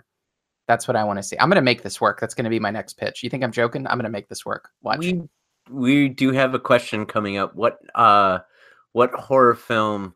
Wait, it's something along the what horror film character from one horror film would you put into another horror film in order to improve it? And perhaps the girl in this film in Cliffhanger would be an interesting idea. I don't know. I'm a little concerned about any sort of remake, but I think you're right, Shayra. The auteur theory is going to be put to the test when we see this director do Cliffhanger. No, here's what it's going to be. It's going to be a lot like the homage that we see in the second Ace Ventura film, where he's actually there and he has that raccoon, except it's going to be Masuka the cat. Like that's going to be the connection there, right? It's going to be Cliffhanger, but kind of like Jim Carrey, who is actually in The Bad Batch, and he's going to be trying to rescuing Masuka the cat. Like that's the film right there. Boom, done. Oh my God, you gave me a good idea. All right, here's my. I'm sorry, I know we're getting way off track. This is this is my bread and butter here. All right, so the girl, the 30-second version is the girl and Arash go. They leave Bad City. They get into mountain climbing. It's their thing. It's their gig. It's how they find closeness. They listen to some Lyle Richie while they're up there, you know, hanging out, and they go for it. Wait. Before you continue, can they sing hello? And then the echo goes, Hello. Exactly. Now, what they do, oh my God, this works on so many levels. All right, so they go there, but they get lost. And the next thing they know, they start to notice snow, and they're like, wait, I thought we're in the United States. How did we get here? You know where they end up? They end up in Pontypool, and that cat becomes Honey the cat. Honey the cat from Pontypool. That's how we're gonna make it work. And they pass by Tom Cruise hanging off one of the ledges, just posing. All right, yeah, people know this is what we do here on this podcast. We are quite insane. I'm gonna make that work. I'm gonna tie these together. All right, I'm sorry, I'm nerding out a little too much. If we ever actually decide to make a Deadly Analysis film, we're gonna have this like round top table. It's gonna have to be round because this is just how we do things. You know, we're very much Arthurian, right? So, but we'll have maybe we'll have this dry whiteboard that's round around us, and everybody's writing on the boards, and we're just throwing out all these crazy ideas. It's just this crazy world, and then that's what we end up coming up with. Yeah, on the whiteboard, it's going to say nobody's seen Honey the cat, and then we're going to have an arrow except the girl. Except the girl. And Arash. Oh God. All right, my head's spinning. All right, we got to segue out of this. I could talk about this for hours. Do you guys want to score this movie? Yeah, we're ready for final thought. Whose film selection was this? I completely forgot. Ben. Okay. This is on Ben's list. So let me give my Ben. If you want to close up with yours, I'll start with mine. I mean, I was going to come into this giving this like a 3 out of 5, only because it was a little slow for me. Like the film really settled down one thing. And I like when it settles down into one thing. It never settled down into a love story entirely, a horror story entirely, feminism entirely. Like it never was at the end one full thing. But through the course of this conversation, I'm realizing that's largely the point. That the ism, the labels assigned to this are the thing that the director, wants us to sort of move away from, to see the complexity of being a particular sort of person in this world. And so what I initially saw is like something of a criticism, knowing how personal this movie is and how it's an extension of who she is. I'm a little more apt to forgive that than I usually am. Take that, Argento. So look, I mean, very little dialogue.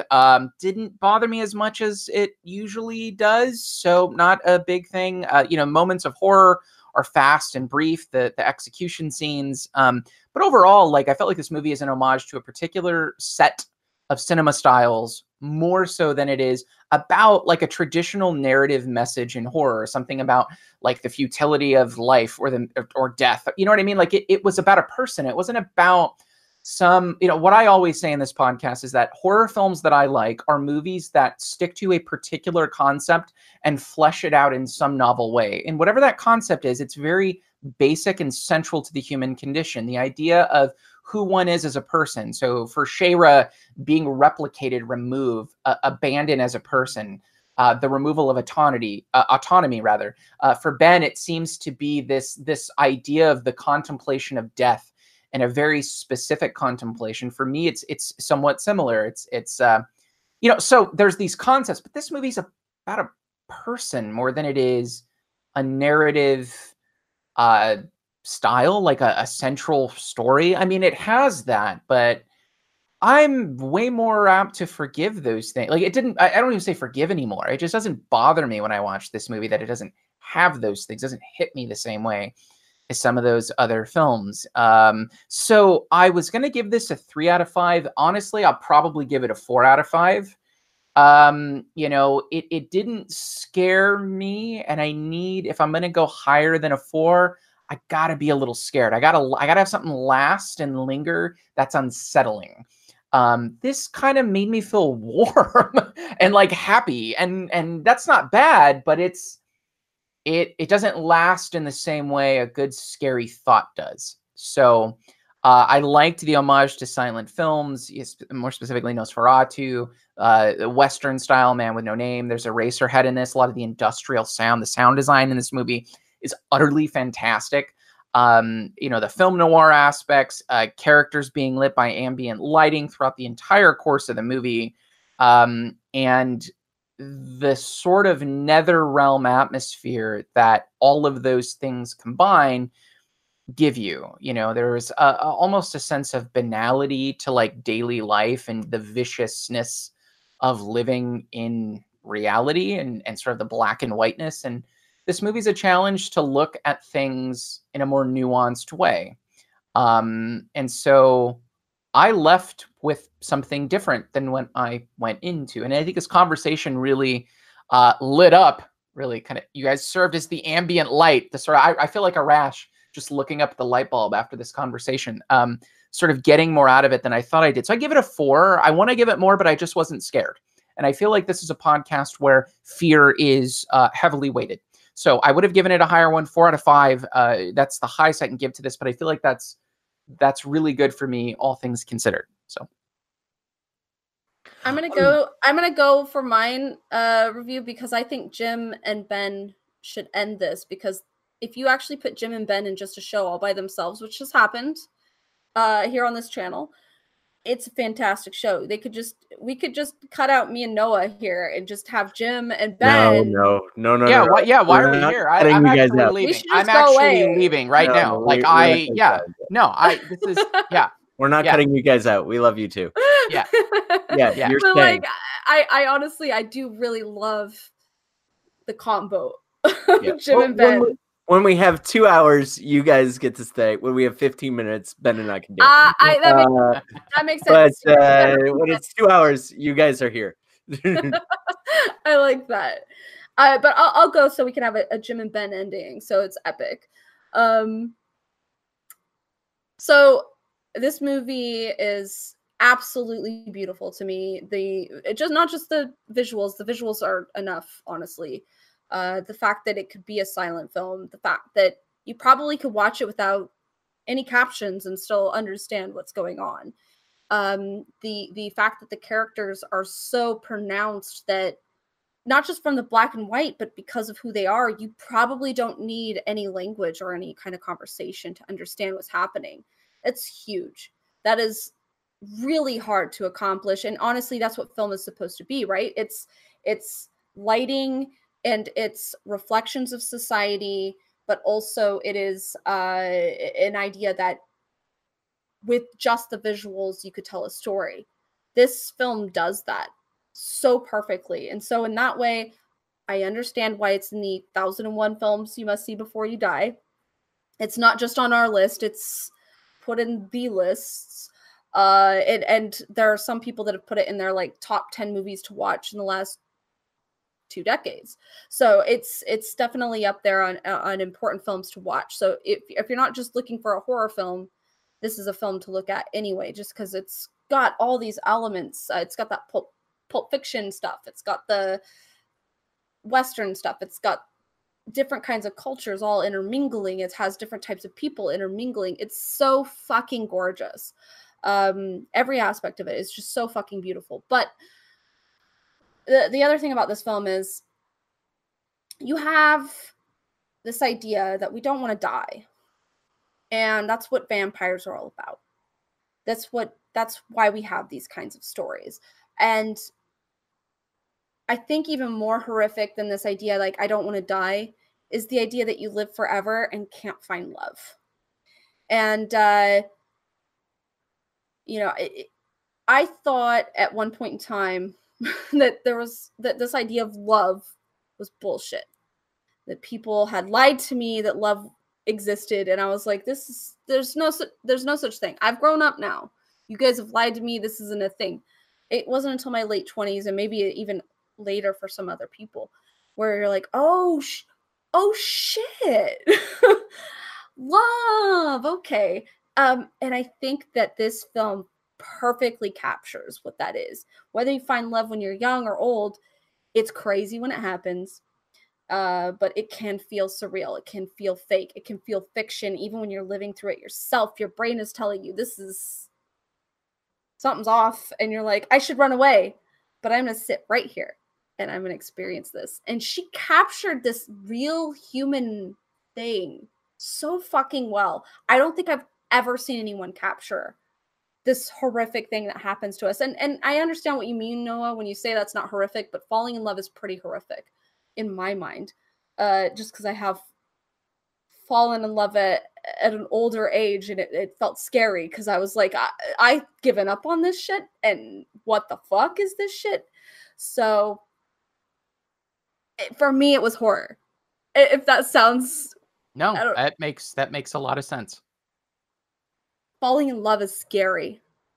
It's not okay, because then you start to realize, oh, I'm not going to be just me by myself. I'm me plus.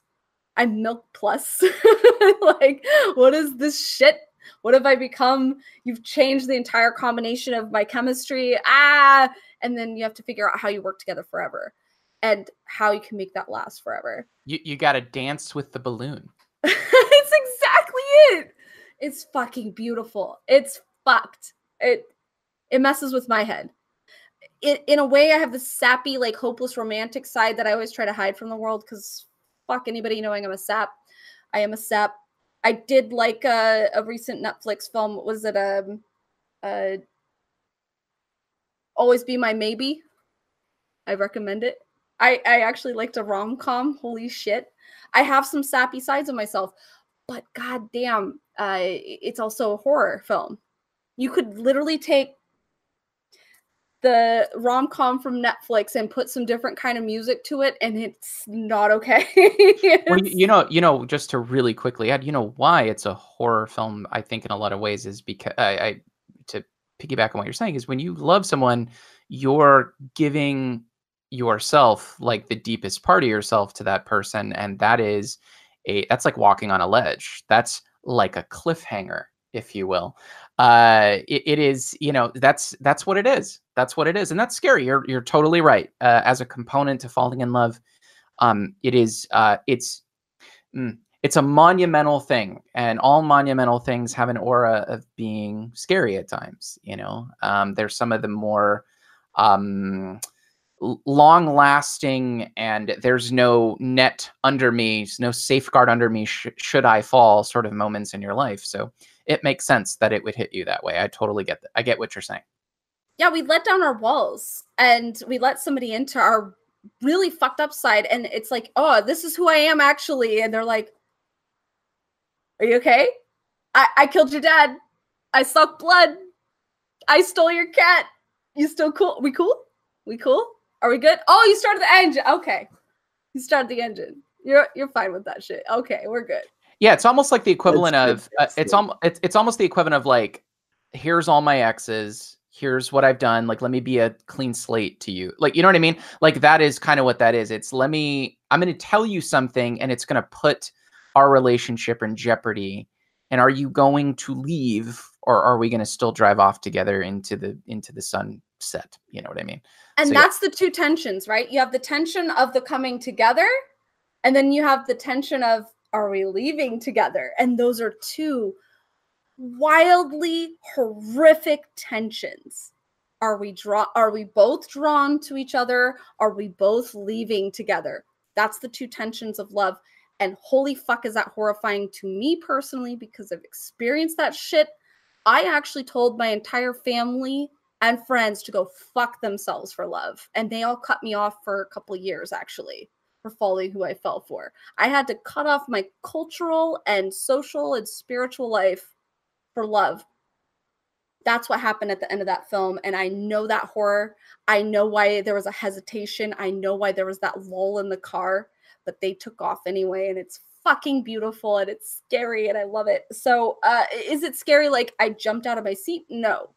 But it's real shit, and it's fucked shit. And so I just want to point this out, Ben. You're doing pretty good on your film choices. Holy shit, this is a 5 out of a 5 for me. Fuck, that movie is amazing. Love this shit. Mwah. More women filmmakers, please. Whoa. More Ben films. 5 out of 5. Oh, shit. That's high. All right, congratulations, Shayra. That's all right. So I'm at 3 out of. Yeah. I was gonna say, where Jim comes in. I'm thinking a 2, solid 2. I mean, this give it a 1. I actually left the film at 2. I turned off the film and I left it at 2. I'm like, this is too slow. I understand basically where it's going and what it's doing, but it's doing it very slowly, and sort of it required a lot of patience, and so I left the film at 2. I entered the podcast at 3 after sort of letting it marinate and sift around in my head. And now my official rating, this is the one where I'm up to 3.5, because I think that it's been a long journey here to 3.5, and I think this is where I'm going to settle. And a lot of it has to do with some of the things that we talked about in the beginning. You know, the criticisms that I have of this film is there isn't a story for me to sort of latch myself onto. The story is really simple. The story is rather. The story is not. There's not too much going on in the story, but then as I start to think about it more, I sort of go on the same journey that Noah talked about, where maybe that's the point. And so am I faulting the film for things that I'm putting on it rather than taking the film at its own merits? I also really like your interpretation, Shara, where you talk about how this is the horror of coming together and then the horror of leaving together after you reveal yourself. And, you know, I almost wish that I had more dialogue-based character interaction so that I could see that being done not just through images, but also through words. Because it's true that sometimes we just connect through motion and through action and through looks. It is true that that is one way in which we communicate, but it is also true that we use our words.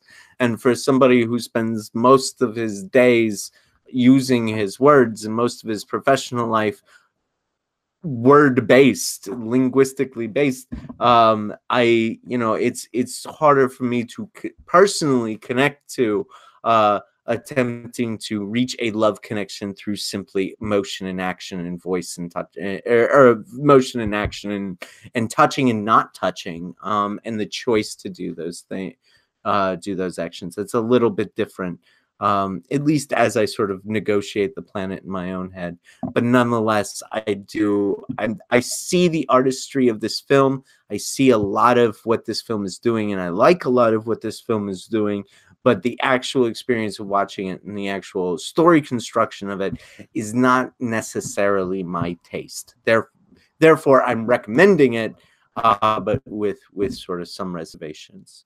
Ben, you wrote Revenge for Clockwork Orange in our private chat when I gave Clockwork Orange a 5 out of 5 last week, and you gave it a 3.5 out of 5, and you think that maybe my 3.5 was just I was aping you in order to get revenge upon you. Does that mean that you are going to give this film a 5 out of 5 as well? That's an awfully high bar to set. What's that? That is an awfully high bar to set, because if I were to give this film a 5.5, for me, that would set it at the same bar that I set Seventh Seal. And I don't know if Amarpour is quite at the level of Bergman. They're both black and white. That is true, and that's the common bar. Any film that is in black and white automatically gets a 5.5, and that's my entire review. Thanks, and this was the Deadly Analysis podcast. Well, I don't necessarily like. I've given a couple films 5s over the course of I've given one film 5 over the course of this podcast.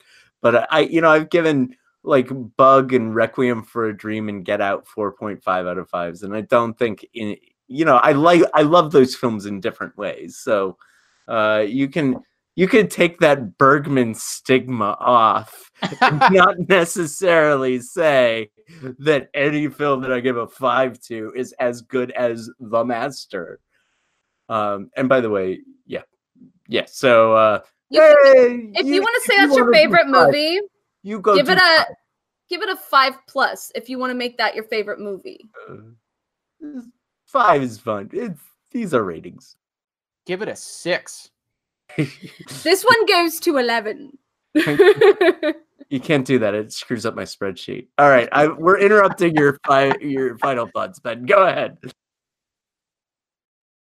No, that's okay. You're giving me a sufficient level of tension. I feel much like a balloon, if you will, in this particular situation now about to pop. So I think we've talked a lot about the artistic merits of this film already. Somewhat contrary to a lot of our reviews, that seems to have been a lot of the focus. Not just about the directorial skill that went into pouring her soul into what this work of art was, but also the callbacks to many different genres in a way that made sense and didn't seem to clash. We have westerns, we have love stories, we have horror, we have film noir. And obviously, as Cher said, we have like clashing cultures sort of like melded together in a way that makes perfect sense, and that sort of like sing together in a really nice harmony. As we've seen in different podcasts that we've had already, like I'm not necessarily one to hang my hat on plot. And while this did have a very simplistic plot, like usually the love story narrative isn't something that really super impresses me, I guess. Like I'm not a giant fan of rom-coms. But I think that's okay in this particular case because everything else was so substantial that it didn't really need it. And I don't know if it's necessarily like Gaspar Noé in that way. Like, I mean, if we want to talk about Climax, how that is primarily a technical film that is interesting because of the way that it is shot rather than what's being shot necessarily, I think. It may be one way to explain that. But I want to move beyond that because we've already talked about that enough. Like what I really do want to discuss a little bit more is whether or not we can call this a horror film. And I think that we can. And Noah gave me a really good transition into this because a lot of the films that I pick are meditations on death. And as Cher mentioned, the vampire is the perfect monster to think about what it means to be an embodiment of death. In the character of the girl, we have many conflicting yet harmonious elements. You know, we've talked about viciousness versus vulnerability, but I also think we see both life and death. And not just because we're talking about a female vampire with the power to both take life away, but also give it through birth, presumably. I think that's necessarily kind of like inherent to the theme of the film being change, where you see the dying of the old and the birth of the new. And so if we do want to think about this film being a horror film, we can put it up there with those films kind of like Seventh Seal that are ultimately meditations on what I think the ultimate theme of horror is, which is the contemplation of death, whether that be through personal death or the death of a particular type of culture or a set of boundaries that we set on ourselves as a society. And I think probably this film is an example of the latter, where the fear primarily is probably that fear that we become stuck in that which is traditional and which is old, which prevents us from having sort of like these new blossoming experiences and loves and relationships and becoming one with ourselves with ultimate self-awareness, kind of like we see in the character of the Rockabilly. So in that particular avenue of thought, I do think this, not just because we're talking about a vampire who literally brings death to certain types of people, but because it is along those same lines of that ultimate meditation of what we should think about when we're thinking about horror. Because of that, for me, I do have to obviously rate this quite high. I don't necessarily know that I can give it the same score that I gave Bergman, though, because whenever I watched it, I didn't have that same internal experience. I mean, like, you know, I mean, like that might be an impossible bar to set, that I may never see another film that does that to me. But this film is good because it speaks to all the same types of things, I think, almost, albeit in a different way. Something that is more modern or perhaps postmodern because it draws on film developments that have happened since Bergman's time, and also has like sort of like these cultural clashes that didn't necessarily exist in the incandescent light of the streets at the time that Bergman was creating films. But it's along those same lines. And so because of that, I think it is absolutely fantastic. And while I cannot give it a 5.5 only because it did not make me cry primarily, I'm still going to have to give it a 4.5, which puts it right up there for me among some of the highest rated films that we've done on this show. I absolutely recommend this. This is a must watch. Well, that's a pretty highly rated movie for all of us. Did I give it I gave it the lowest, I think. No, No. I did. You were at 4 and I'm at 3.5. Oh, that's not surprising. I all. know. For those of you at home who are keeping score, Jim's average rating is 3.28 and Noah's is 3.84. So, I don't know what that means. It means you like math a lot. Yes. Well, I mean, it actually means I can do Jim Excel. No, it means Jim has standards. That's what it means. That's what it means. Yeah, I'm not the one who gave fucking Climax a 5.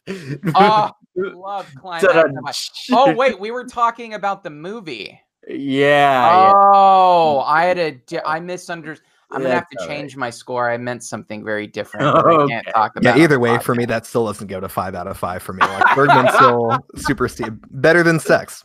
Better than sex. Bergman is still better than an actual climax. Oh my god. Dude, you do realize we're gonna start sending you death porn. Like it's just gonna be death on the beach walking. You do like the black and white starkness, you know, the chessboard pieces moving together. Anything that's black and white, that's his porn. I mean, if y'all want to start calling me Thanos, I am perfectly fine with that. Because I am in fact in some ways courting death, if you will. Yeah, no snapping though, Ben.